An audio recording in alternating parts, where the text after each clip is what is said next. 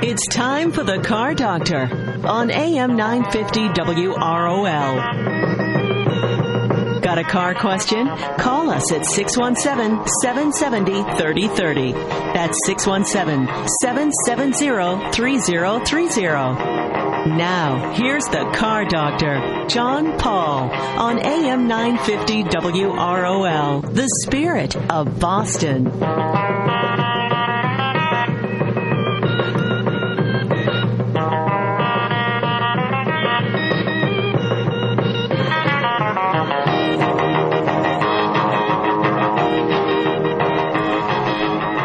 And good Saturday morning, everyone, and welcome to another edition of the Car Doctor program on AM 950 WROL, the spirit of Boston, or maybe you're listening on our FM channel, 100.3 FM, if you're in the Boston metro area, or maybe you're listening online on WROLradio.com or any one of the radio apps. You can usually find us there.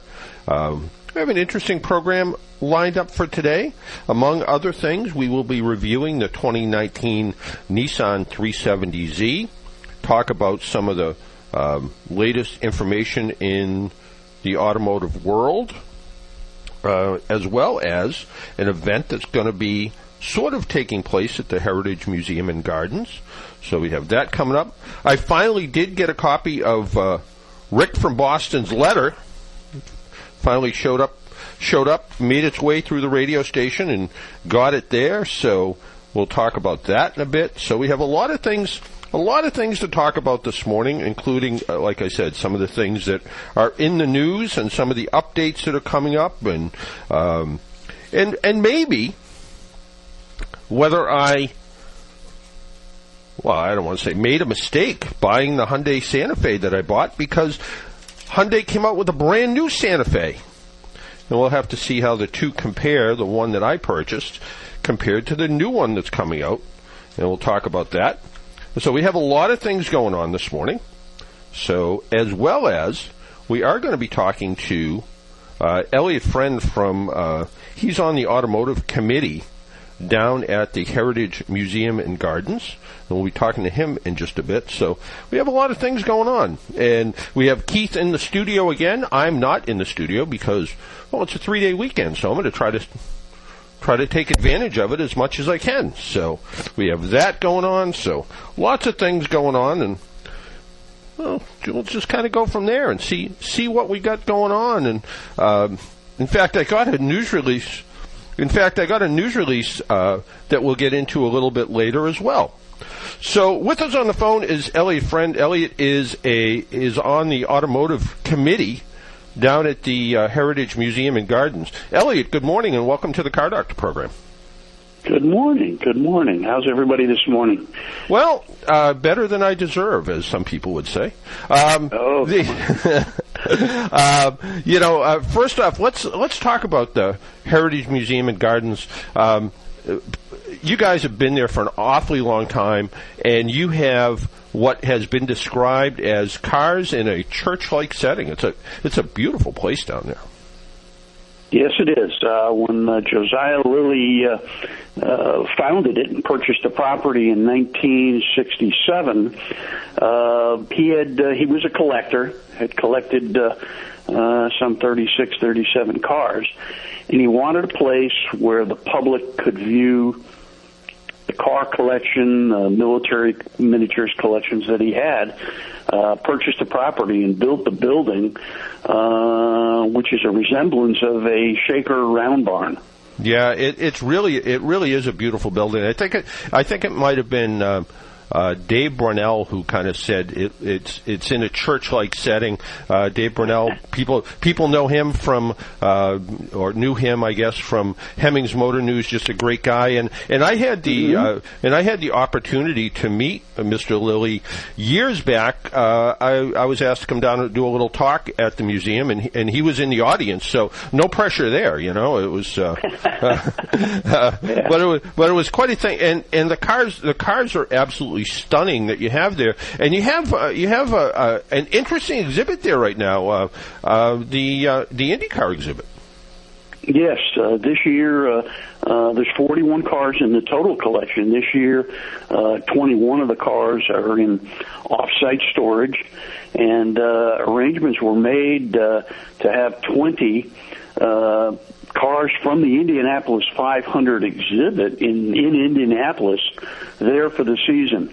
Starting with the first pace car in 1912, Stoddard Dayton, which is a name unknown today, and each car or the next generation is about a 5 to 6 year span to the next car to the next car, and the most current one is the 2016 winning Indy Car, the Napa car.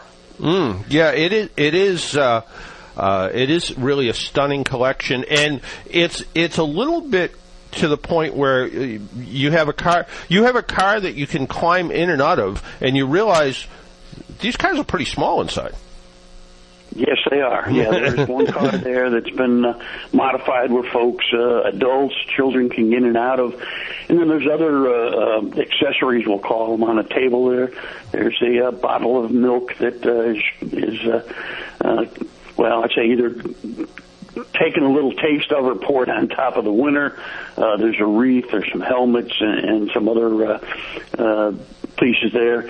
And then there's a mural on the wall behind the car standing next to the Indy 500 trophy, where a visitor could stand there, get their picture taken in that setting. Yeah. No, it's really a great thing, and there certainly is. There's always been a little bit of everything for everyone there. But you have something pretty interesting coming up in the next week or so. Can you tell us about that?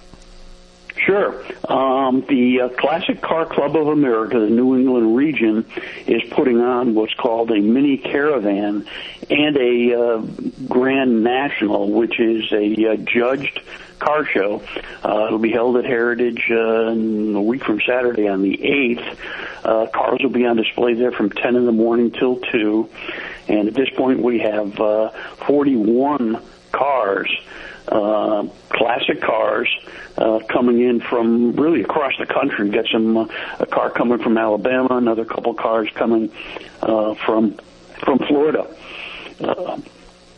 Full classic cars, which is the Classic Car Club of America, the full classics, they were built between 1915 and 1948.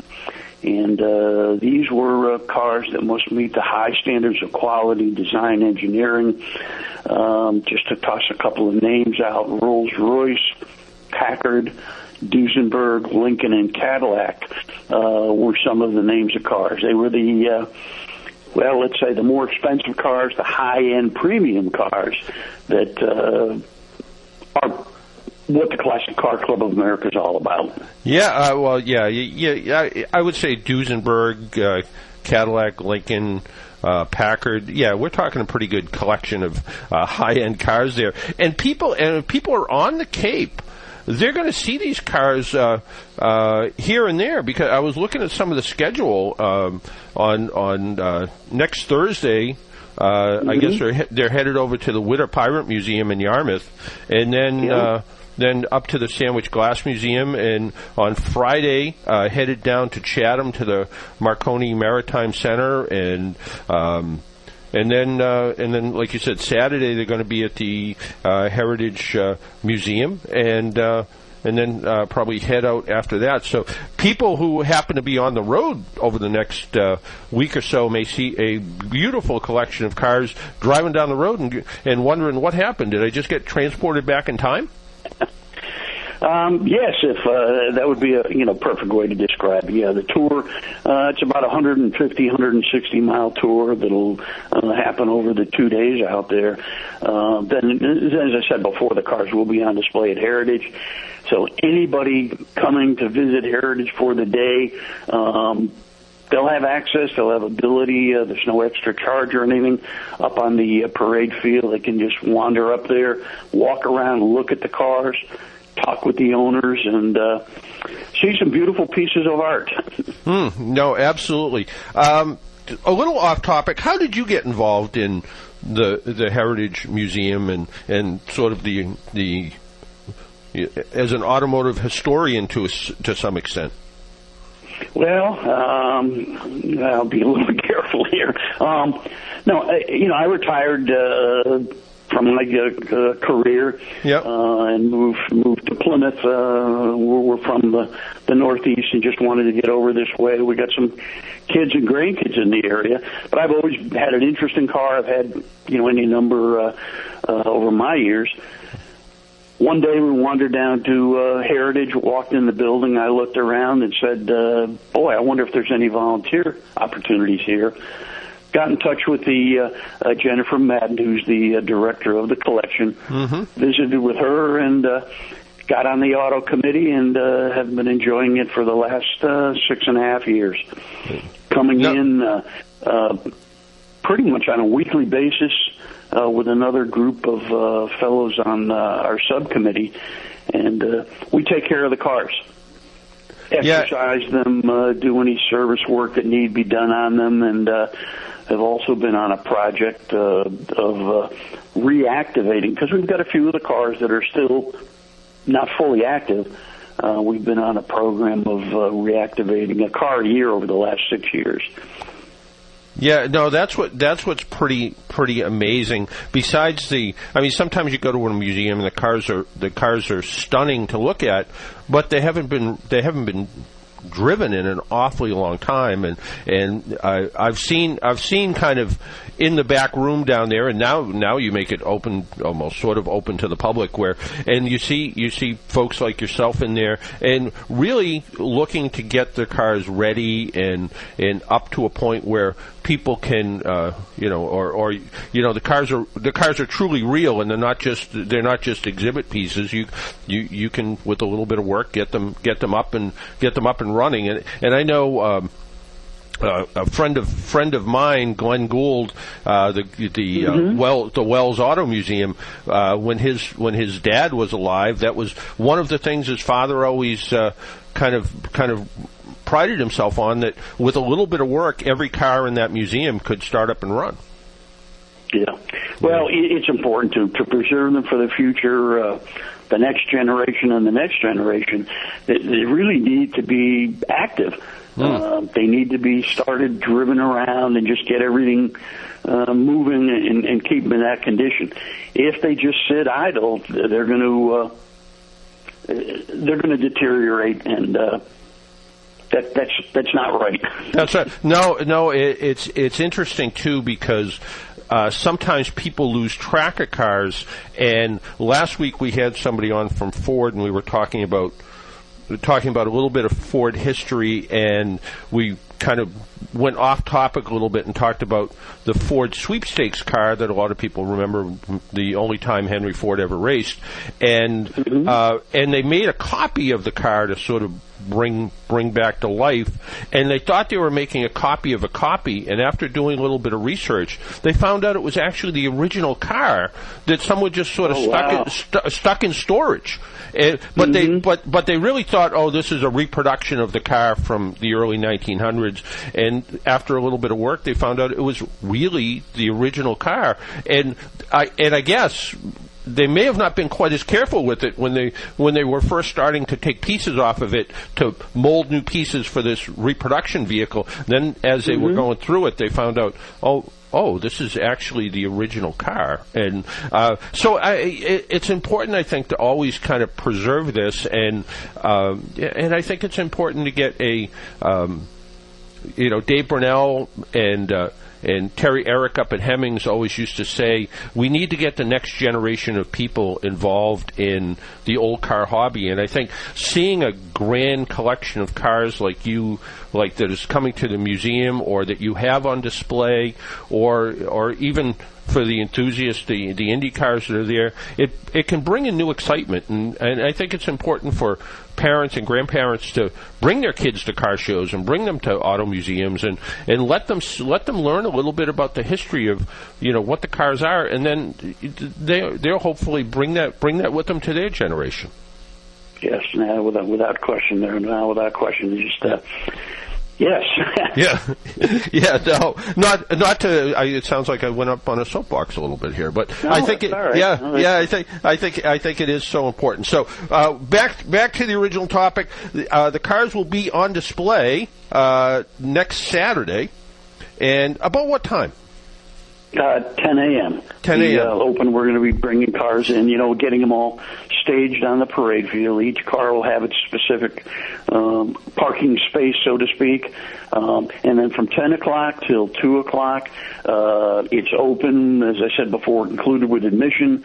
There's going to be a lunch service there for anybody that wants to, be there at noontime. Mm-hmm. We're having a catering company come in. They'll have hamburgers, hot dogs, and sodas and the like available for folks to purchase there. I just looked at the weather this morning, and it looks to be good for Saturday. So we're happy. Yeah, no, it sounds like a great thing. And again, the Heritage Museum and Gardens is someplace where everyone can go if you want to go. Check out all the cars. If you want to go check out all of the flowers, if you want to go check out the other exhibits, there is a lot of stuff there. And as everybody reminds me, if you have a little bit of mobility problems, but you still want to enjoy the grounds, you have little shuttles that run all over the place, and you even have something set up for kids now, where they can go out and have a lot of fun there. So a lot of stuff that goes on at it's kind of the jewel of Sandwich, I think. Yes, personally I call it a well-hidden secret, but, attendance has increased dramatically over the last 5 to 6 years. There are the carts that can transport folks around from one area to the other. Up in the, just above the adventure field, there is the second oldest merry-go-round in the country. It's open. Kids, adults can get up there, take a ride around on that. And then there is another area right adjacent to that. It's called Hidden Hollow, where there's activities for youngsters there. They can build things. There's a tree house there, just all kinds of stuff for the younger generation. Yeah, and like you pointed out, kids of all ages. A bunch of years ago, my wife was on that merry-go-round and grabbed the ring on the way by. So yeah, good for her. Yeah, so it's one of those things that it can bring you back and make you a little bit younger going there too. Elliott, I want to thank you for taking a little time out of your Saturday morning and joining us on the Car Doctor program. Okay, good. Thank you, John. It's been a pleasure. All right, take care, Elliott. Thank you. Bye-bye. Yeah. That was Elliott Friend from the Automotive Committee of the Heritage Museum and Gardens. It's a fantastic little place there, and I went over there to check out the Indy Car exhibit, and I happened to go there on I think it was Hydrangea Day. And I was wondering, wow, the parking lot's awful crowded fairly early in the morning, but it was awfully crowded because people are there for Hydrangea Day. So there is always a lot that goes on at the Heritage Museum. And again, there's a little bit of something for everybody, and you can check out their website to see what it's all about. And also you can check out the website about this whole caravan that's going on, and their website address is cccaner.com. So you can find out more information about what is going on with them and the classic car caravan. And again, they're going to be kind of all over Cape Cod, it looks like, heading down to the Whittam Museum in Yarmouth and the Marconi campus and up at the Sandwich Glass Museum. So I guess people are going to learn how to. Maybe they'll make new glass headlights for their car at the museum. Probably not, but there is a lot of things going on. So I was looking at the Classic Car Club of America write up, and it says they're talking about come to Old Cape Cod when the Kids are back in school. The crowds are smaller. The weather is still great. We're pleased to announce the Grand Classic will be held on the outstanding manicure grounds of the Heritage Museum and Gardens in Sandwich, Massachusetts. If you've never been there, you're in for a treat. The gardens are superb with hydrangeas, rhododendrons, and more. There are 3 museum buildings, one which is a recreation of the Shaker Barn, which we were talking about. And they also have, for the members of the car club here, they've also have special access to view part of Mr. Lilly's collection of running antiques and full classics that are on exhibit this year. So there's a lot of great stuff there, and also they're also going to a private collector's home, I guess, where they're going to be able to see some stuff. And I don't know this person. I'm going to have to figure out that one too. So, but a lot of interesting things going on, a lot of interesting things to look at. Hey, our buddy Rick from Boston, who is a regular listener of the program, said to me, "Hey, I've been trying to give you some advice you can share," and he wrote me a letter, and somehow I never got it. It got lost at the radio station. So he wrote a second letter, which I finally got to, and let's go over and it's driving advice. And it says, an old guy's advice to young drivers, a dozen plus one. And this is kind of what he was talking about a week or two back. And it says, it's always safer to back in and drive out of driveways and mall parking spots.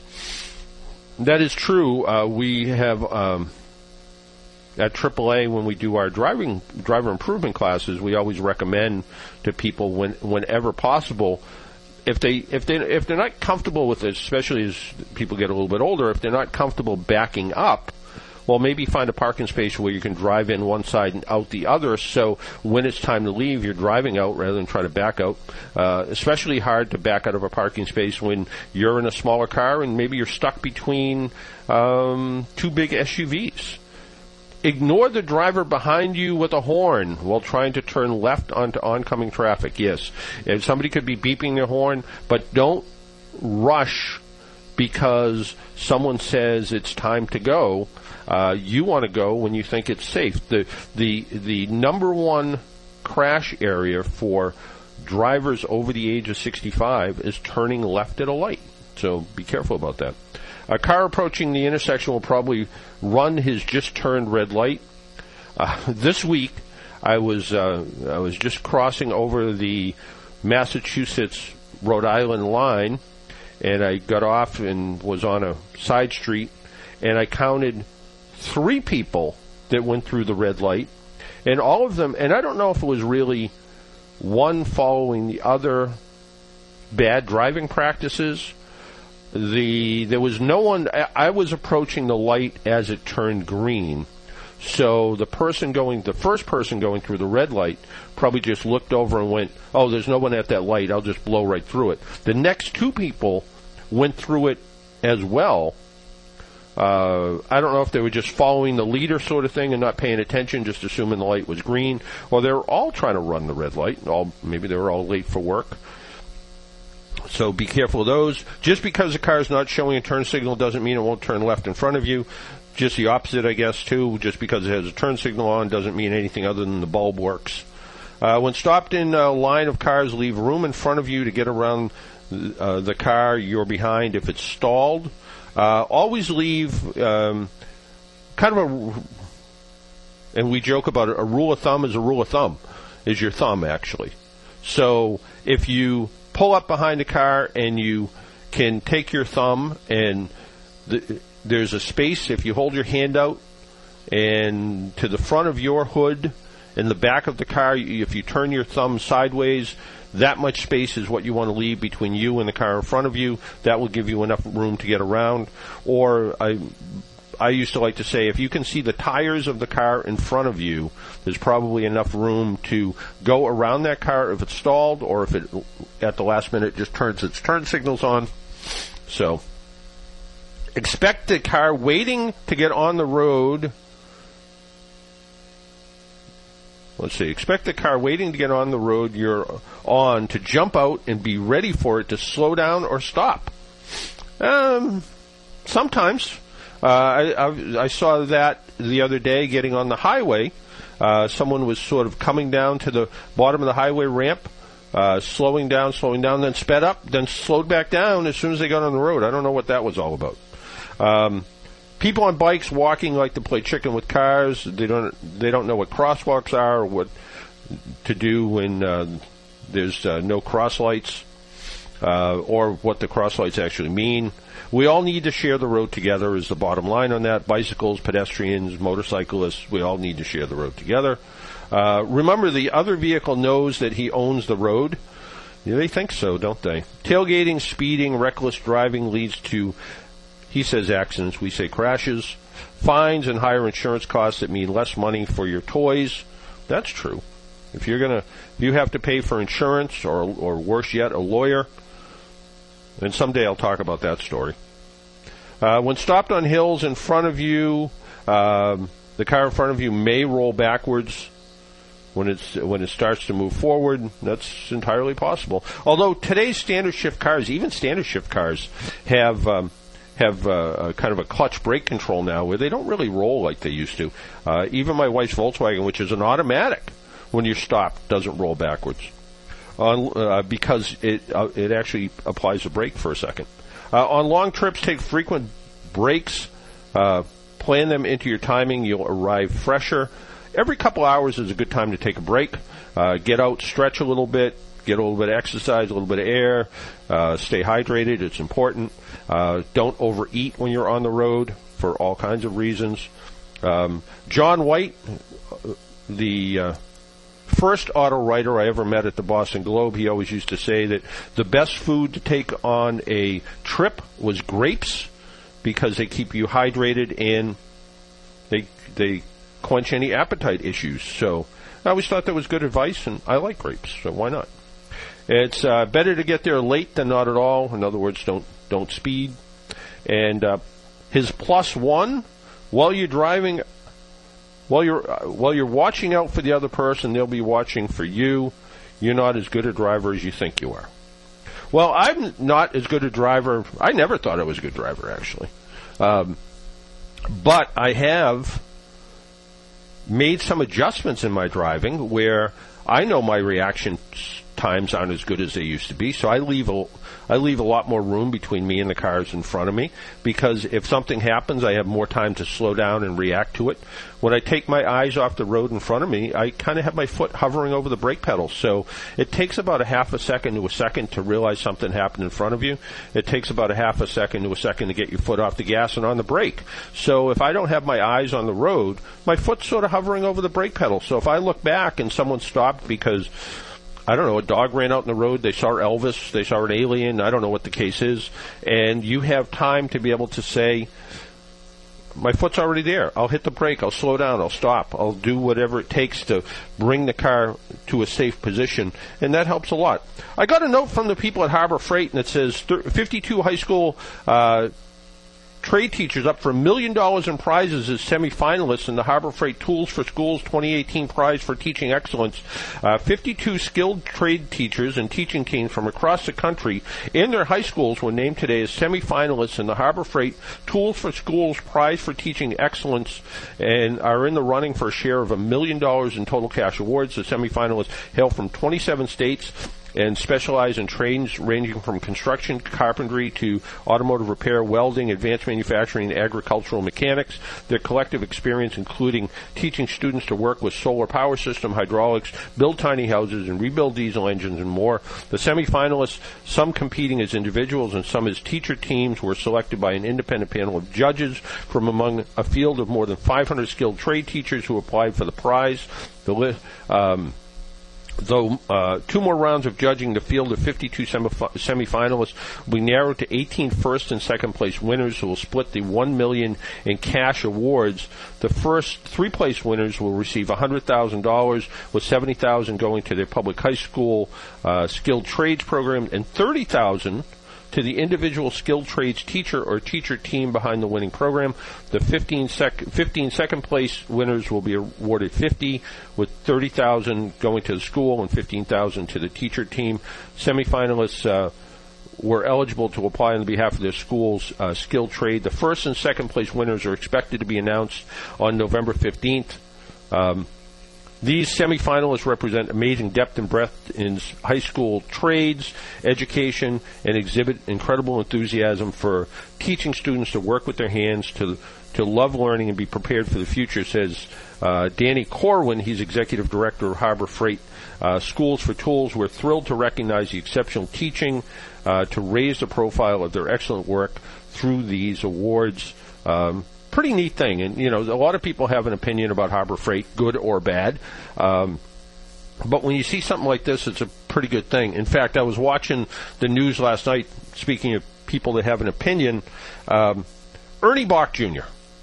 was on, and Ernie Bach has a program called Music Drives Us, and it's a program where he donates money through his Music Drives Us charity to keep music in school. And he had an exhibit of a bunch of guitars. They're all painted with different things that meant things to each one of the individual artists. And those guitars are going to be auctioned off sometime in November, with the money going to the Music Drives Us charity.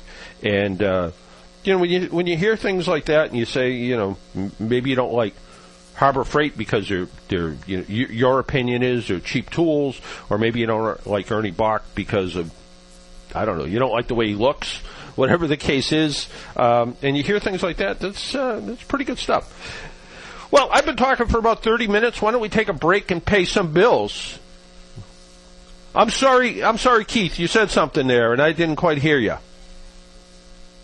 Oh, okay. Let's talk to Ben from Lawrence first before we take that break, and then when we finish talking to Ben, our phone number 617-770-3030. If you want to get through, you're listening to the Car Doctor program on AM 950 WROL, the Spirit of Boston.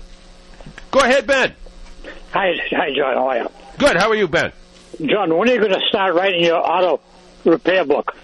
I don't know. Maybe when I retire. How's that? I think better than an auto repair book sometimes. I always thought that maybe I should just write a book about interesting stories that people have told me about getting their car repaired, and what it took to get it repaired, and I don't know. Maybe someday. I think that'll be fine, because I was born in 1932. I don't have much time left.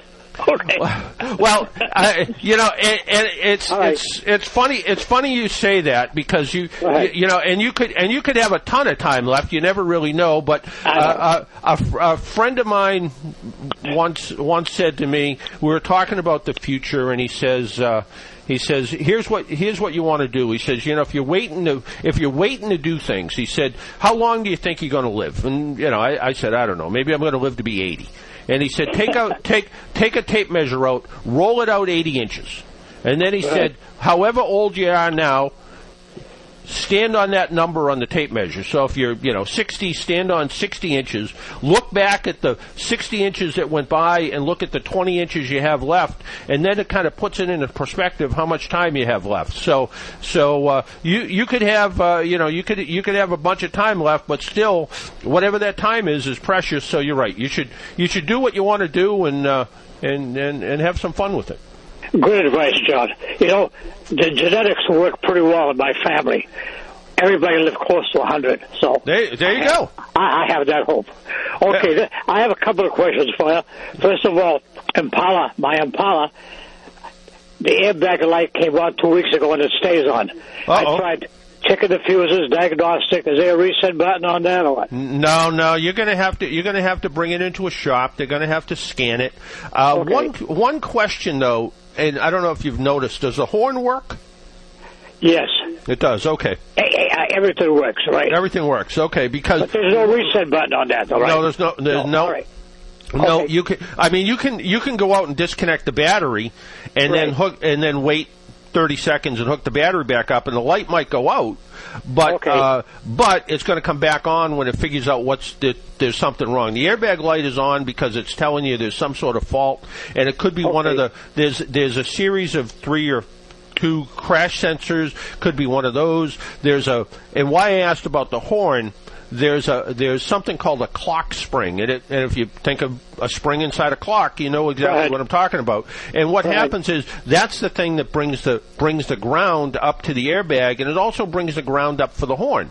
So if the clock spring's broken, usually the horn won't work, and that's what turns the light on. So it could be a sensor, it could be a wire, it could be a little bit of anything. Right now, with the airbag light on, it's telling you that the airbag isn't working. It's not going to work. It's not going to work. Okay. The good thing is it's not. The good thing is it's not going to go off either. So you don't have to worry about it. Having a false deployment. Right. Well, one more question, John. I'm sure a lot of other drivers are curious about it. When new model cars come out, why do they all resemble each other? Can you explain that? They're all designed in wind tunnels. Okay. And what happens, everybody's trying to go with the most aerodynamic shape possible to try to get the most fuel economy, and they're all jelly beans. They're all low in the front, curvy on the top, and sometimes higher in the back, sometimes not. Right. But that's why they all sort of designed that way, and they have you noticed that, John? Noticed that, right? The idea of a '58 Cadillac with high tail fins, those cars don't exist anymore, and now it's pretty hard to tell a Honda minivan from a Kia minivan. It's pretty hard to tell a Hyundai Sonata from a Ford Taurus. They all sort of have the same general shape, and everybody goes to the shape that gets the most wind over them with the least amount of resistance. No, I thought they were merging their own thoughts. It doesn't work that way, right? No. Well, you say that though, but sometimes what happens is if you look back at the Ford Fusion from a few years ago, and that was a really good looking car. Well, it was a really good looking car because the designer came from Aston Martin, and that's why it looks like a little. You can see some Aston Martin in it because he took his design from Aston Martin and brought it to Ford. So sometimes they will steal a little bit. The Koreans are pretty good at that. Hyundai and Kia are pretty good at stealing some design here and there, but that's not always the case. But it really is they design the cars to be as efficient as they can, and that's part of the reason. Okay, that explains it, John. I thank you very much. All right. Okay, take care, Ben. Bye-bye. 617-770-3030, 617-770-3030. Why don't we take a break, pay some bills? My name is John Paul. This is the Car Doctor program on Labor Day weekend. Hopefully you're not doing too much work. We'll be right back. Used to make me smile, and I knew if I had my chance that I could make those people dance, and maybe they'd be happy for a while. But Message and data rates may apply. Please don't text while driving. If you've been in business more than 20 minutes, you've probably printed your logo on all kinds of promotional products. We all know logos work because they're on everything from the top of skyscrapers to the bottom of shoes. Ever wondered why or how to best use your logo to grow your business? Let us show you today for free. We're 4imprint, promotional product experts at your service. We're giving away the latest issue of Amplify, the digital magazine that reveals promotional product success stories absolutely free to everyone who texts WOW22 to 88988. At 4imprint, we make your logo look perfect on thousands of promotional items. With our 100% guarantee, it'll be right the first time, on time, every time. Your free e-magazine will reveal invaluable insights that can attract new customers, build your brand, and grow your business. Get the latest issue of Amplify absolutely free by texting WOW22 to 88988. That's WOW22 to 88988. AM 950 WROL Boston, the spirit of Boston. A service of Salem Media Group.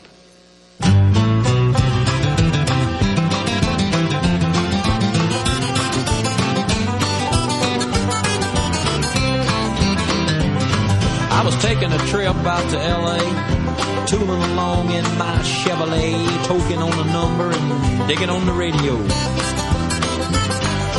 Just as I crossed the Mississippi line, I heard that highway starting to whine, and I knew that left rear tire was about to go. Well, the spare was flat, and I got uptight because there wasn't a filling station in sight, so I just limped on down the shoulder on the rim. as far as I could when I stopped. And welcome back to the Car Doctor program on AM 950 WROL, the Spirit of Boston, or 100.3 FM, or the app, WROLradio.com. Nissan this past Thursday said it's going to recall 166,000 vehicles to replace the ignition switch because the switches may cause the engine to shut off while the vehicles are being driven. And that's not the concern, which is the interesting part. The recall affects vehicles sold in Canada and the U.S., but mostly in Canada more than the U.S. But the cars are the Frontier pickup, the Sentra and Versa small cars, and the NV and NV200 commercial vans. And in Canada also the Nissan Micra car, which is a little city car, which I have seen one of here in the United States. It had, and I'm sure there's a lot more, but I happened to see it. It was parked in a driveway, and I noticed it was parked in a driveway because it was a tow vehicle. It was, I guess they towed it behind a motorhome. Nissan said the owners of affected vehicles will begin receiving notices in the mail in September. The problem with the ignition switch is it can turn and shut the car off. And the concern is, I guess, if the car shuts off, and it can go from on to the accessory position, and when that happens, besides the car shutting off, it shuts the airbag system off. So besides the car acting like it just stalled, and the concern seems to be more that the airbag won't work because the key's in the off position. So the automaker says if you own one of these vehicles, take all your keys off your key ring and just have a key and a keychain and not a bunch of stuff. You sometimes see that people have all kinds of things hanging off their key ring, everything from a ton of keys to a flashlight to a pocket knife to a self-defense weapon to every discount card from or an affinity card, everything from their gym to the drugstore to whatever the case is. So there's a lot, people kind of overburden their ignition switch by having way too many things on it. Some of these big push-button remotes, if you have a car with a big remote, and then you have another car with a big remote, now all of a sudden you have a couple bulky things on your key ring, and those aren't a good idea to carry all that stuff around. It just puts too much wear and tear on the ignition switch itself. So, and as you recall, back in 2014, General Motors started recalling cars over defective ignition switches, which had similar issues. So you want to watch out for that. Our phone number, 617-770-3030, 617-770-3030 is how you get how you get through. We have a caller on the line, plus we also have a couple lines open. So if you want to join us, 617-770-3030. Good morning. Good morning, John. You're on the Car Doctor program. Hello. Hello, John. Hi there. Yes, sir. Hey, John, I got a question there.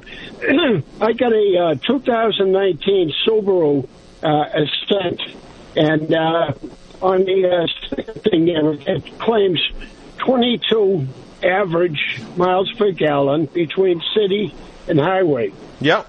Now, I called them up, excuse me, and I told them, I said, I'm not even getting that. In fact, 16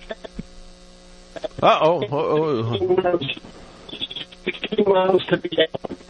Yeah, well, first off, how many miles do you have on the car?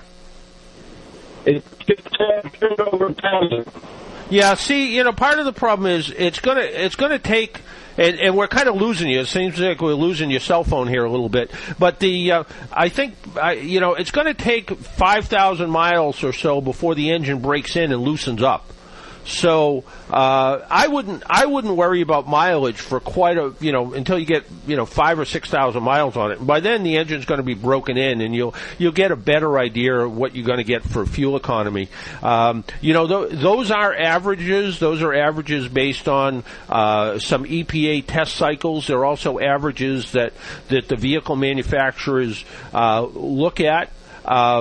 Right now, if it says you're supposed to get 22 on average, and you're getting in the teens somewhere, I wouldn't be too concerned about it. But I would just note it and wait and see what happens.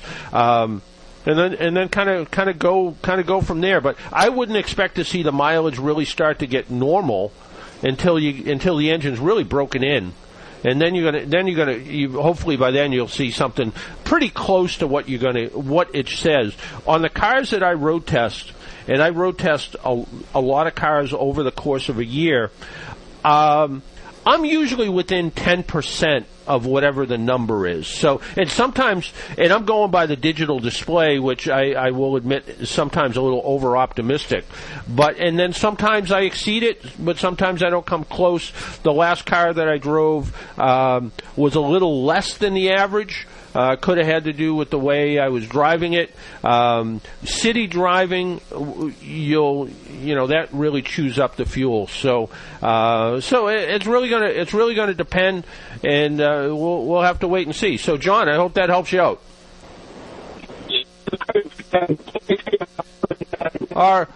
Yeah, John, we're going to have to let you go. Your cell phone sounds like you just drove through the tunnel with it. So, John, thanks for calling, and give it some time is the best thing to do.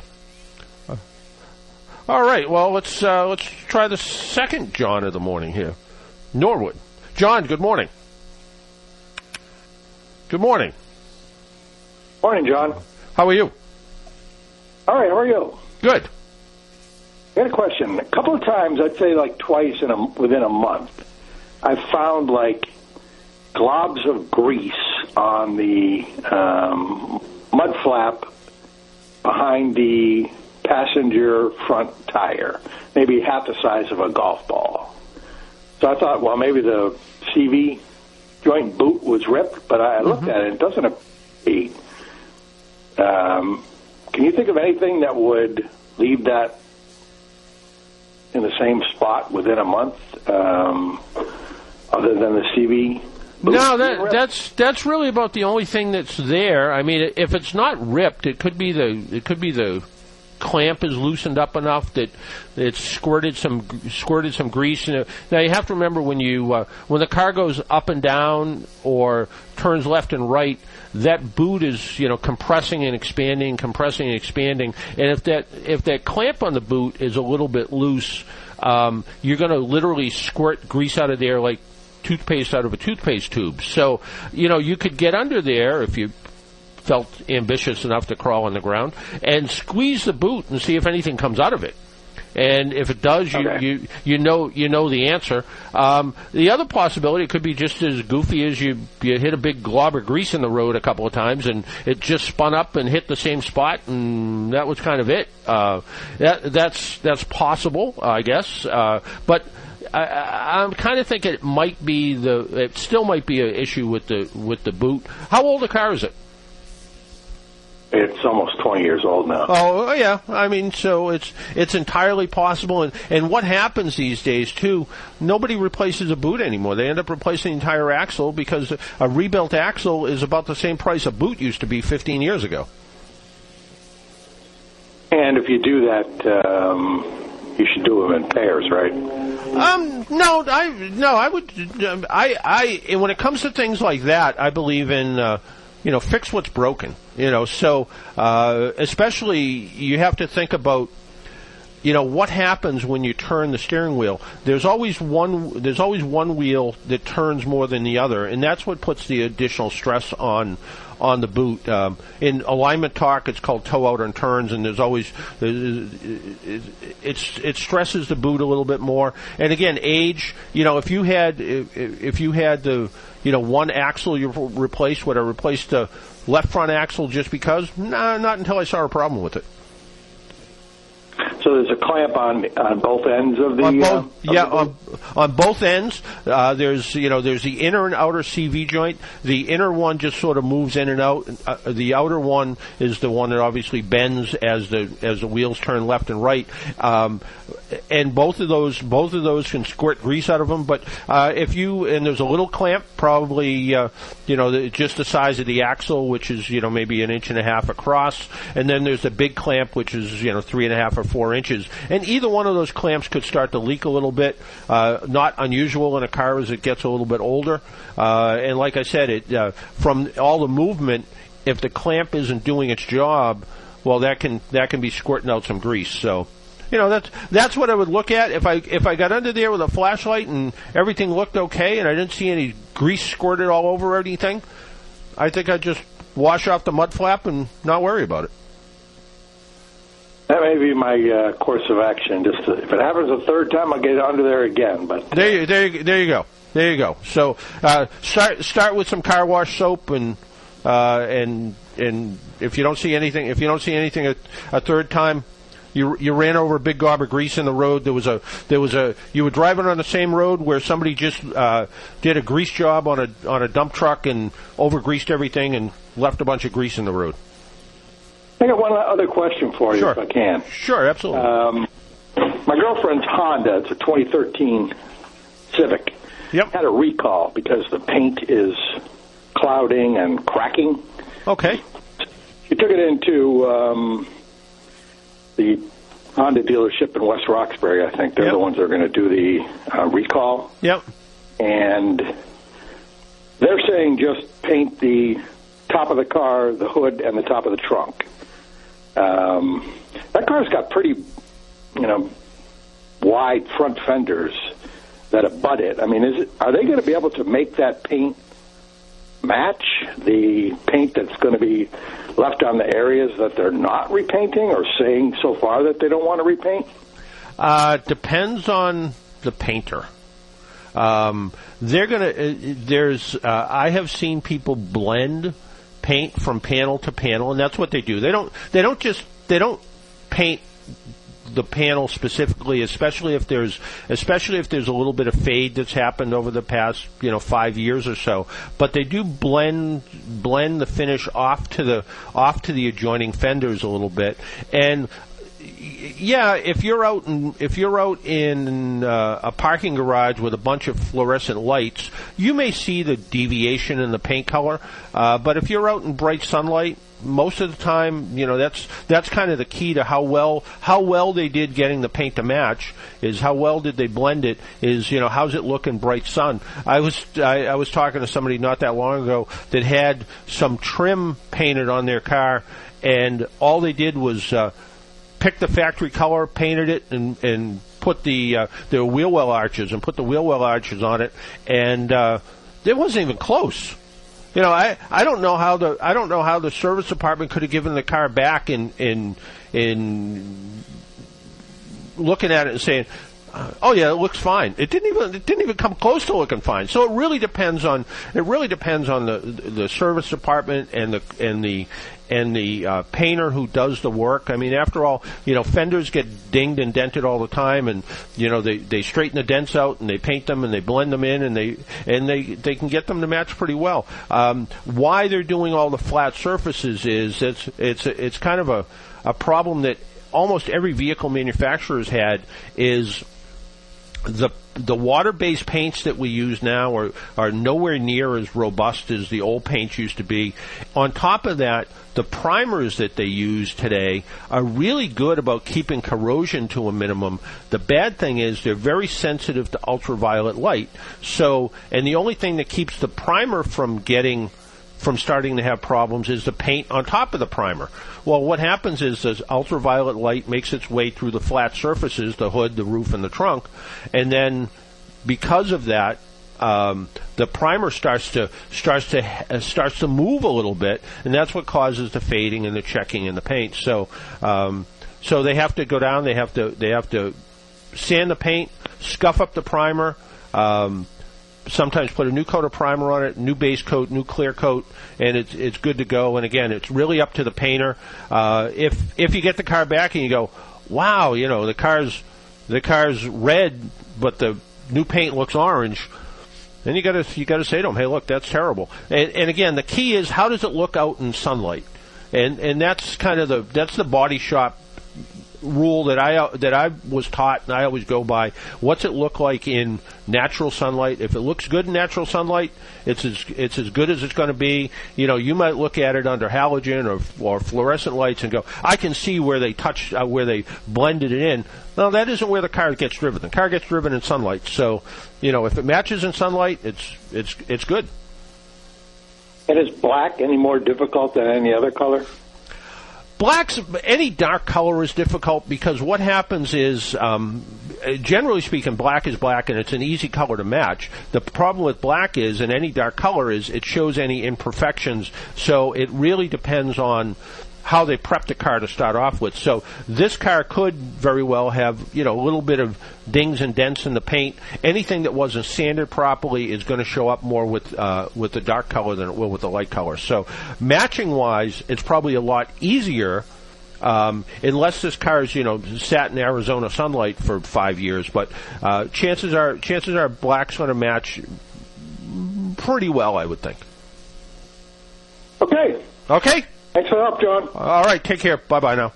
617-770-3030, 617-770-3030. I mentioned once a while back that it was time for me to buy a new car. My 11-year-old car was just starting to be an 11-year-old car. So I went out and kind of looked at a variety of different cars, and I had a very limited budget because, well, I work for a living, and I don't, unlike some other folks, I don't. In fact, I got an email from somebody that wants me to meet them, and they said, my only decision is, do I take the Shelby GT350 or do I take the 428 Mustang? Well, I don't have those kind of problems. So, but I went out and bought a Hyundai Santa Fe Sport because it was a good value. I got a good price on it. I bought it over at Prime Hyundai on the South Shore. And one of the reasons they were discounting the car so much is because Hyundai has come up with a new Santa Fe, and there's an article, and it was introduced recently in Park City, Utah, a place where I've been. In an interesting place it is, but the redesigned 2019 Hyundai Santa Fe gets several changes, starting with its name. Hyundai is dropping the Sport from its name of the smaller 5-passenger version. The brand will have one more year of selling down the 3-row Santa Fe under the name of Santa Fe XL, so the bigger Santa Fe they're going to call Santa Fe XL. And then they'll replace it with a new nameplate. The nameplate is expected to be called Palisade. Not a great name. When we launched the previous generation, the idea was to maximize the efficiency of our marketing, said Mike O'Brien, Hyundai Motor Vice President of Product, Corporate, and Digital Planning. During the media introduction, we had the Veracruz, which we had the Santa Fe, and we never spent enough money on all of our kids, it says here. One kid got a college education, and the other kid only went to high school. We thought by having a common name, Santa Fe, we would be more efficient by marketing Sport. But what we learned, it was more confusing than efficient. Hyundai saw the confusion as shoppers configured the vehicle online. Entering Santa Fe took them to the 8-passenger, 3-row version rather than the smaller Santa Fe Sport. So there it goes. Hyundai expects the addition of the redesigned Santa Fe, which is going on sale now alongside the Kona Subcompact and the freshened Tucson, to boost the crossover share of sales. We're going to bring more production capacity. We're going to bring more of our products. Hyundai believes some Santa Fe conquest opportunity will come from owners of more expensive vehicles thanks to the more premium look of the redesign. Yeah, it has LED style lights, it looks like, at least in the picture that I'm seeing. It has a more prominent grille. It looks more Lexus or Acura looking than Hyundai looking. It looks like at least the standard model is going to come complete with roof rails, not a roof rack, but at least roof rails. It says here the cabin uses multiple textures, more supportive seats, a headliner fabric that looks more like the material on a high-end sofa, door panels with embossed geometric pattern. We really spent a lot on the effort on the design side. We also, on refinement of noise, vibration, and harshness, which people associate with a premium vehicle. I actually think my Hyundai Santa Fe Sport actually rides pretty well. It's a good direction for a brand. It's a better, more profitable place to be in the marketplace. So it also it has a pretty decent starting price. It says here it's going to start at $26,480, which I think is only about $1,000 more than the previous version. Safety is also, there's going to be a full suite of safety features, all standard, so they'll all now have forward collision avoidance assist, driver attention warning, blind spot collision warning, and lane keeping assistant, among other features. The standard safety features are resonating with Hyundai customers. Initially, our dealers questioned our safety strategy, but it's true. It was easier to buy the mid-level model when I was looking at vehicles than the base model, because I was more concerned about price than features, so I was looking for a car that was a little bit cheaper. We asked our dealer council at a meeting if they thought they make the right decision. They unanimously said yes, and we'll have to wait and see. So what's the difference between this one and the old one? Well, the powertrain is a 2.4-liter four-cylinder engine rated at 185 horsepower, or a 2-liter four-cylinder engine rated at 235 horsepower. Both come with an 8-speed transmission. A diesel engine is planned for the future. The base engine is the same base engine they're using now. It uses a 7-inch multimedia touchscreen, 8-inch on the ultimate trim level, and Android Auto and Apple CarPlay capability. 4 USB ports are among the standard tech features. My car, because it's a base model, only has like a 5-inch display screen for the radio and other features. I don't have Android Auto or Apple CarPlay. Again, that was the next model up. I didn't really care about those. Safety, standard forward collision avoidance, and all the other safety features I just mentioned. Also, parking distance warning, rear occupant alert are standard on the higher-end models and higher trims. They want to their competitors, they think, with this are Ford Edge, Nissan Murano, Jeep Cherokee, Subaru Outback. I wonder why they didn't say things like Toyota Highlander. Maybe they're going to compete. They're thinking that's competitive with the next model up. And it is a little bit of a tweener, I guess. It's sort of in between the compact and the midsize. What they think the sharp strength, according to whoever wrote this article, it says good looks inside and out in a segment with either too much going on or not enough. A day spent driving the high altitudes of Utah showed off the Santa Fe's handling, whether around town or off the beaten path. It was up to the challenge. They're saying they should have a diesel variant available when they introduced it, and they think that's a weakness. I'm not so sure, actually. I don't, in some markets, definitely in the U.S., diesel is still about 50 cents per gallon higher. Diesel engines are for everyone. I don't know that it really hurts them that much not having a diesel ready right now. The bottom line says the optional turbo engine along with the all-wheel drive combined with the look similar to the already popular Kona subcompact could make the redesigned Santa Fe an enticing option for crossover customers. One of these days when I have a little bit of time, I'll have to really sit down and price my car out kind of as standard model with this and see, should I have waited, I guess is the question. I don't know. I decided I needed a car, so I didn't wait, and that's how it works sometimes. So that's the way it goes. Our phone number is 617-770-3030, 617-770-3030. Why don't we talk to Frank from Medford? Frank, is that you? Frank? Where are you, Frank? Good morning, John Paul. Good morning, sir. How are you? Pretty well. I called up the dealer to bring back that 2009 Chevy Traverse there that's got the misfire after the timing chain was. Oh, yeah. Yep.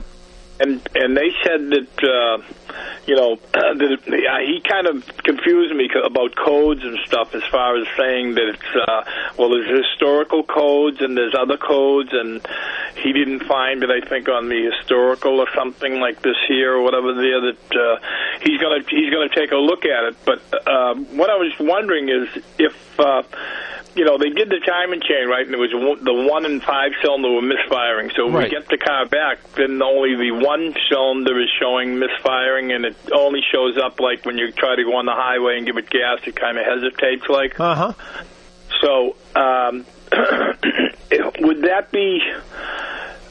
The problem originally started with the converter there crumbling or whatever there, and I'm wondering if the like on the older cars they had a dog leg And that used to reintroduce the exhaust into the cylinder there, and I'm wondering, could that have damaged the one cylinder or something? Is that possible? I know the plugs have been changed on that gear. They're only like a couple of months old on that back side of the engine.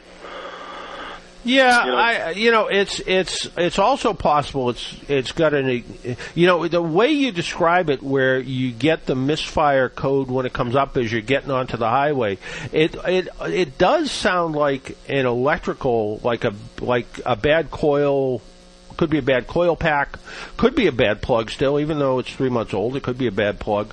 So I think at this point, the idea that you were having kind of a misfire in a couple of cylinders, they determined it was because of a worn chain, and now you're getting a misfire on one cylinder. I guess you really need to find out what it is, and if it's a result of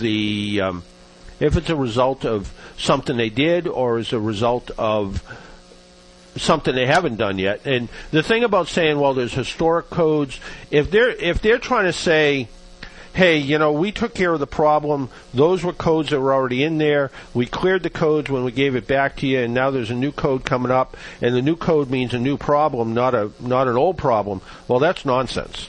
They cleared the codes, and the codes that were there, and if they're completely different than they were previous. So in other words, if one of the codes came up, now the EGR valve's not working properly, or there's an oxygen sensor that's not working properly. Well, those are different, but these are misfire codes. So if it was a misfire and the misfire was tied down to a sloppy chain, well, that's one thing. Now we need to find out what's causing whatever it is, misfire cylinder 1 or whatever it is, and find out the root cause of what that is. And it's possible, of course, that even though those spark plugs are 3 or 4 months old, could one of them have, from the misfire caused by this faulty chain, could one of them have gotten enough contamination where under load it misfires? Maybe.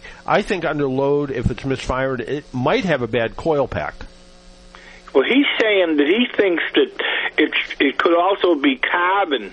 He said that those engines are noted for carbon problems with the, and I that's new to me. I mean, I don't know anything about that, whether, and I'm saying, like in the old days, you used to take the car, if you had carbon buildup or something, you'd go on 93 or something there and boot it, clean it out or something like that. No, I mean, they might actually recommend, possibly, I guess, is adding some, running a carbon cleaner through it where they disconnect the fuel system and run a carbon flush. And GM has their own one, BG Products has their own. There's a bunch of them that Snap-on has theirs. They all have a carbon cleaner. You could go out and buy a can of Techron at an auto parts store.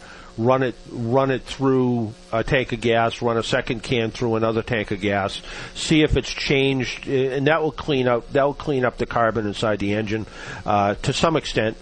Use a brand name gasoline like Shell or Mobil. That will help keep some of the carbon. That'll cut down on some of the carbon because of the additives that's in that. Shell, Mobil, Citgo, they all have a little bit more additive in it than some of the no-name gas. Try that. And if all of that doesn't make any difference, I would still want to spend some time, look at the code, look at what cylinder it's indicating it's misfiring, and then try to find what the cause is of that, even to the point where, switch a coil from one side of the engine to the other and see if the misfire travels. And then you got a bad coil pack, and you can buy some of these coils online pretty inexpensively too. But I would go back to them, and I think they at least owe it to you to tell you what's wrong with it at this point. You spent a bunch of money having a timing chain put on, or at least a bunch of time, and I think that at this point they owe you at least an answer about why the light's coming back on. You brought it in with a light on, and you said, "Tell me what's wrong with it and fix it and make the light go out." And they said, "Okay," and now the light's back on. So I think they at least owe you that to say, let's take a look at it and see what it is. And that's got 6 individual coils. So an easy check, if you can get to if it's one of the coils you can get to, is you pop the coil out, you put it in, instead of in cylinder 1, you put it in cylinder 3 or 5 or whatever's closest, and you put the coil back in and you clear the codes and you drive down the road, and next time the light comes on, if all of a sudden it says cylinder 5 misfiring, well, it's a bad coil because the misfire moved from one cylinder to another. Right. Yeah, I think that the problem is with on the cylinder 1. I think that's the one against the firewall, and I think that that's why they don't pull the plug or clean the plug or check the plug, because you got to pull the intake manifold and everything. Yeah. They don't make it. They didn't make it easy for you. I'll say that. But still, that's you went in with the problem and. Right. It's just. Well, that was on because you told me about the recall notice for the timing change on those in, and that's the dealer in GM ate the timing change. Right, you know what I mean? Right. And you're right. That is cylinder 1 is the kind of the passenger side rear. Right. Yeah, and it's no fun to get to. I'll say that, but it's and I guess where they looked at it and took care of it. Still, I would still say to them, "Hey, look, is there something else?" And let's face it. If it needs a coil, it needs a coil. You got to bite the bullet and put it in. Sure. If it is one of the rear coils, it's unfortunately the difference is, to do one coil in the ones you can get at takes about 10 minutes. To do one coil in the ones you can't get at, it takes an hour and a half. So, right. So it's going to cost you a couple $100 in labor to replace the coil and check the plug. But you can't drive around with the engine misfiring, because you're going to dilute the oil. You're going to cause all kind of problems. So you might have to spend some of your own money to take care of it. Sure. Now, what I was wondering was, when they do the timing change, do they have to take off the intake manifold or anything, or can they access that without doing the intake? No. They can just pull. There's a bunch of covers, but other than that, they don't have to take the intake off. No, that's what I thought they might not have to. Yeah. I know on the old ones you wouldn't have to, but and again, it's one of those things that it's kind of funny. You're the third person I've talked to that's had a timing chain problem of one kind or another, over the past week or two. And timing chains are usually designed to last for the life of the car, and they usually do, unless they don't. And when they don't, it's usually a reason. It's usually a reason because of a defect of some kind, and it's either a tensioner that's gone bad or something else has gone bad with it, and that's where the problem is. But It's the third timing chain in the vehicle. The first one went at $24,000 under the regular warranty, and then they covered it this time because it was under the 100,000 miles with the 10 year or whatever. So it's the third timing chain in the vehicle. I mean, it's like I don't know what. Yeah, and that's like just get rid of the car. Yeah, and that's an interesting car because it uses a primary chain and a secondary chain, and like you said, they knew that there's a problem with it, and that's why they came out with this. They call it a special coverage adjustment, which means that we're extending the warranty because what we made didn't last very well. So. Right. So So it's they don't have to take off the intake manifold, but they did interestingly enough have to lower part of the front suspension to get to it. So. Right. Yeah, I knew they had to take apart that. Yeah. Right side. But, but I would get either go back to them or get a second opinion with somebody, and like I said, I guess two things: either you can get rid of the car, which gets rid of the problem, or you can go back to them and say, hey, look, you took care of the timing chain. Let's find out what else is a problem. And like I said, could it be an ignition coil? Ignition coils on GM cars fail pretty regularly, so it's entirely possible. Oh, they do. Yeah, I wasn't sure of that. Yeah, they do. But she now the converter has to be replaced. I know that, right? Right. Yeah. That rear bank one, and the problem is, whatever. Like you say, if I don't find out what's wrong with that cylinder, I don't want to go spending thousands on converters, and you know what I mean, and have a bad engine. No, you're absolutely right, because what happens is if you spend all the money on a converter, and then that cylinder's still misfiring, you got to melt that converter is going to turn into you might as well just go melt $1,000 into a pile and throw it away. Right. Oh yeah, because it'll destroy the converter. Right. Exactly. So I would go back to them and say, hey, look, the check engine light's still on. Can you tell me what you think it is? And if they come back to you and say, it's gonna, we're pretty confident based on what we see, it's an ignition coil or something. Could it be an intake manifold gasket that's bad? I guess it could be, but more common is usually a ignition misfire. And the way you describe it, where you're getting to go out on the highway, you give it some gas to get up to speed, and all of a sudden that's where you get the misfire. That to me is classic secondary ignition or primary ignition failure, and that's where you see it. So I think that's what it is, but time will tell. Somebody's got to look at it. Yeah, because years ago, like when you put the engine under a load, usually it was like your fuel pump wasn't pumping. You know what I mean? It wasn't full pressure, I mean, back then you could actually run a car out of gas if the fuel pump was bad. You'd put it to the floor, and the pump couldn't pump fast enough to keep the bowl and the carburetor full. Now with today's fuel injected cars, fuel pumps either work or they don't, pretty much. And I mean, you can check for fuel volume and pressure, but I don't think it's that. I think it's an ignition misfire. Yeah, and to get the waiver for the vehicle, I mean, we bought it at that dealership that did the work. I'm saying used, but I'm saying for the waiver on that, you'd have to replace the converter, right? They won't do a waiver on a bad converter because the idea of a waiver is whatever's wrong with the car is.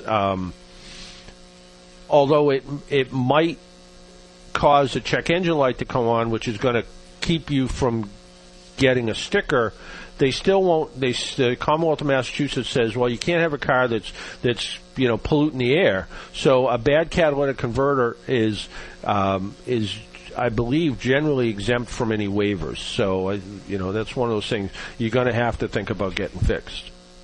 Right. But like you said, we'll test the dealership out by saying how much can we get for a trade-in. Well, there you go. There you go. The problem is they're going to say to you, well, the car's going to need a new catalytic converter, so we got to take $1,500 off the trade. It's funny. I just talked to or emailed with somebody this week that had some problems with the car, and they said. I'm trying to think how it went. They said it was they had to replace part of the engine, and they said, well, prior to the trade-in, the car was worth $16,000, and because the engine had been repaired and the work that was done to it, now the car is only worth $12,000. And I'm like, well, that's just the opposite. There's no evidence that says once a car is repaired, it's worth less than it would be if it wasn't repaired. So, but in your case, it needs work. So you might be better off trying to trade it with somebody that doesn't have as much history on it, because they're going to tell you, well, here's what we know is wrong with it, so we're going to take this amount off, even though the cost of repairing it should be what they're looking at, not the cost of repairing it, not the cost of retail repairs. So. Right. Yeah. And especially, the funny thing is, you're talking to the guy at the dealership there that does the appointments, right? And he goes, "This used to be my mother's car." He goes, "That's when the timing chain went at $24,000. Oh, okay.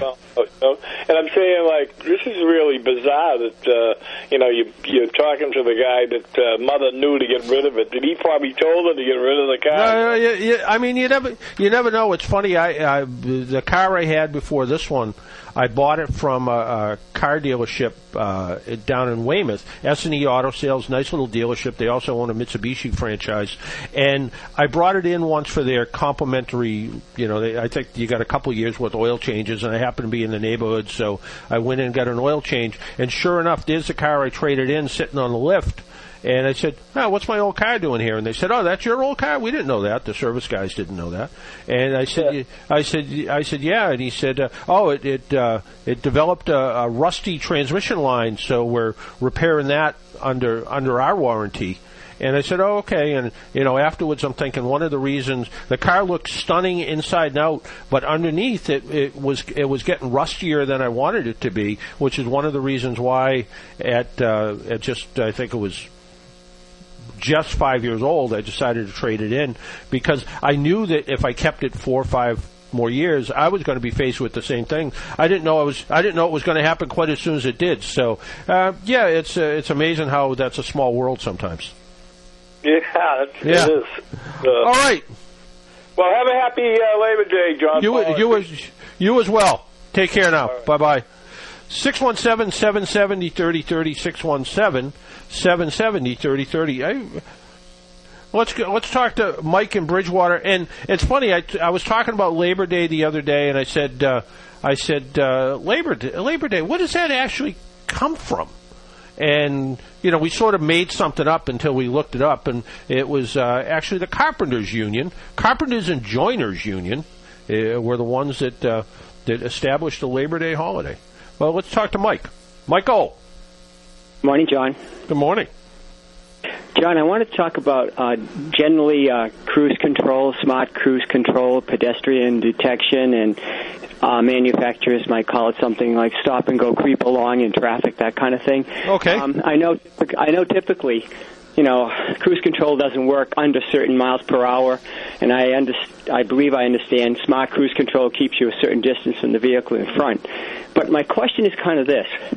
If you have smart cruise control and pedestrian detection, do you also have the capability of, stop and go, creep along? Is it a hardware issue where manufacturer would have to put on a separate piece of hardware? Or is it just a software change? Or, pedestrian detection, that kind of thing? I was just wondering if that's something that can be an upgrade to an existing car that has, the newer version. Yeah.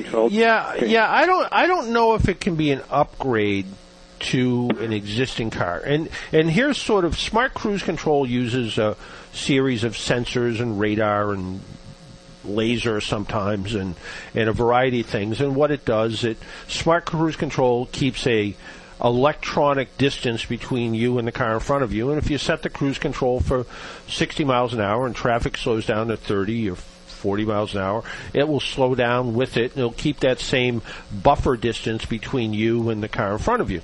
If the car in front of you comes to a complete stop, depending on the manufacturer, it can start up again depending on how long you're stopped. Some cars, if you're stopped for more than a second or two, you have to hit the cruise control button or physically step on the gas pedal yourself to get it to move again. Most of them, if you just hit the resume button, it'll start back up and follow the car at the same speed in front of you. The cars that have pedestrian detection systems, like some of the Volvos and Mercedes and Audis and some others, those cars will do the same thing. If a pedestrian runs up, if you're going 10 miles an hour or 5 miles an hour in traffic, and the cruise control is still keeping your speed at 5 miles an hour because that's as fast as a car in front of you going, and a pedestrian runs across in front of you, and the system detects the pedestrian, it just shuts it off, and in some cases will fully apply, some cases partially apply the brake. The problem is, why I don't think you can do a software upgrade is, I used to work with a very thin guy. And I bet if he weighed 115 pounds, it was a lot. And we were at an auto show where they were demonstrating the pedestrian detection system, and he kind of turned sideways and ran in front of it, and it never saw him. Okay. So I think the idea of saying, well, we can put an additional system in place to make the system work like the very newest systems, I don't think they can. I think the newest systems have to rely on additional, more robust hardware to work. Okay, because I was thinking with basically this thing called City Sense, where it would stop and go traffic for you, that kind of thing. If you have those things in place, is that something that's just a switch? Like Tesla gives you a switch, and then you get more files and that kind of thing. Yeah, I mean, I'm thinking. Yeah, I think if it's got all of that stuff going for it, I think it's more than a switch, and it's sort of, and he hasn't responded back to me. I'm a little disappointed. There's a guy, and I think he's up in the Salem, Mass area, and he's got a YouTube channel called Rich Rebuilds, and he actually rebuilds Teslas. He finds junkyard Teslas. He's some sort of electrical engineer, and he rebuilds Teslas, and one of the things that he tries to get is information from Tesla about, what I want to do to the car. And Tesla pretty much shuts him off, and we're in a state where there's right to repair, and he's I really want to talk to him about this and everything he does with rebuilding Teslas, because he sounds like a pretty interesting guy. So I'm waiting to hear back from him. But yeah, I think a matter of them being able to, if you have a Volvo, city safety system, or you have Subaru EyeSight, and you're thinking, well, my car is 2 years old, can it get better with just software? I think some things can maybe get better with software because the software is going to enhance what's there, but I think when it comes down to actually really physically being able to detect things like a pedestrian, I think that's a hardware change. I think that's better sensors. And I know that's what they did in the Subaru, because the Subaru system actually will shut off in very bright sunlight, very hot temperatures, and very cold temperatures, as well as rain and snow, anything that blocks the sensor. And the newest system is much more much less reliant on temperature. So on very cold days, they've made it in such a way where it's less likely to shut down, and that had to do with the sensors itself and not the software. So I think that's more the case. Okay, I just want to say thank you, John. I appreciate the information I get from your show, and wanted to wish you and your wife a happy holiday. Well, thank you very much. Same to you as well, and go out to eat someplace good. All right, take care. Oh, let's see if we can get one. Let's see if we can get one more call in. Jack from Watertown. Jack, go ahead. Hi, John Paul. Hey, on a coolant fan that doesn't work on a 2003 Lincoln Town Car, do I bother replacing that, or is that an important thing to get replaced? It's definitely an important thing to replace. I would find the coolant temp sensor first, the one that runs the fan, ground it, see if the fan comes on. That will tell you if you got a bad sensor. Run power to the fan, see if the fan comes on. That'll tell you if you got a bad fan. And in between there's a lot of computer stuff in between that turns it on and off. But a bad coolant fan, if you're stuck out on the highway, if you're stuck out in traffic, in stop and go traffic, the car's going to overheat. So you want to get it fixed. I recommend anyone to get a used 2003 Lincoln Town Car. It's like driving around in a living room. There you go. If you want to drive around in a living room, it's a good thing. Okay, take care now. Have a great weekend. All right, bye-bye. Hey, I bet our buddy Paul Sullivan's in the studio. Let's see if he is. Sully, are you there? Yeah. Look at you. You got like a 50% chance of me being here, I guess, on any given week, right? Well, I think it's a little higher than that, but I got a 50-50 chance of who's going to be filling in for you. Yeah, so, exactly. Yeah. So, what's up for the Irish Hit Parade on this Labor Day weekend. Well, yeah, it's Labor Day weekend, so, it's not only that, it's September 1st, so we'll play nothing but the best music from Ireland, as we have done every Saturday since, I think it was July 1967. It's been a long time. I'm not sure. One of those. Longer than that. Yeah, I wasn't here then. Yeah, me either. But it's it is September, but I'm going to think that doesn't mean fall and cold weather coming and turning the heat on and all those kind of things. Even though all the predictions are for miserable winter. I heard it's going to be 93 degrees like on Tuesday, so the summer's not gone away yet. I remember calendar summer's not till I know they talk about meteorological summer, but on the calendar, summer's got 3 more weeks, right?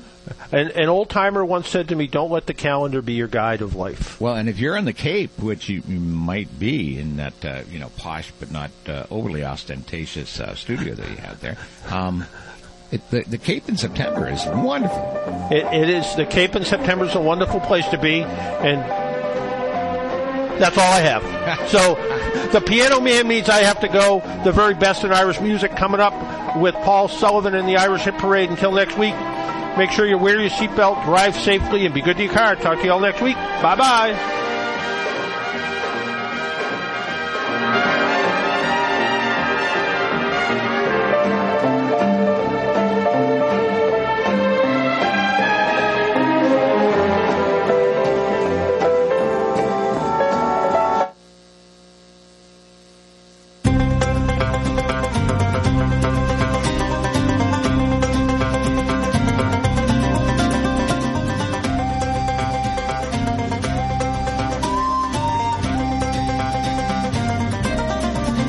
I was born on the Dublin street where the loyal drums did beat. They walked all over us, and every single night when me da would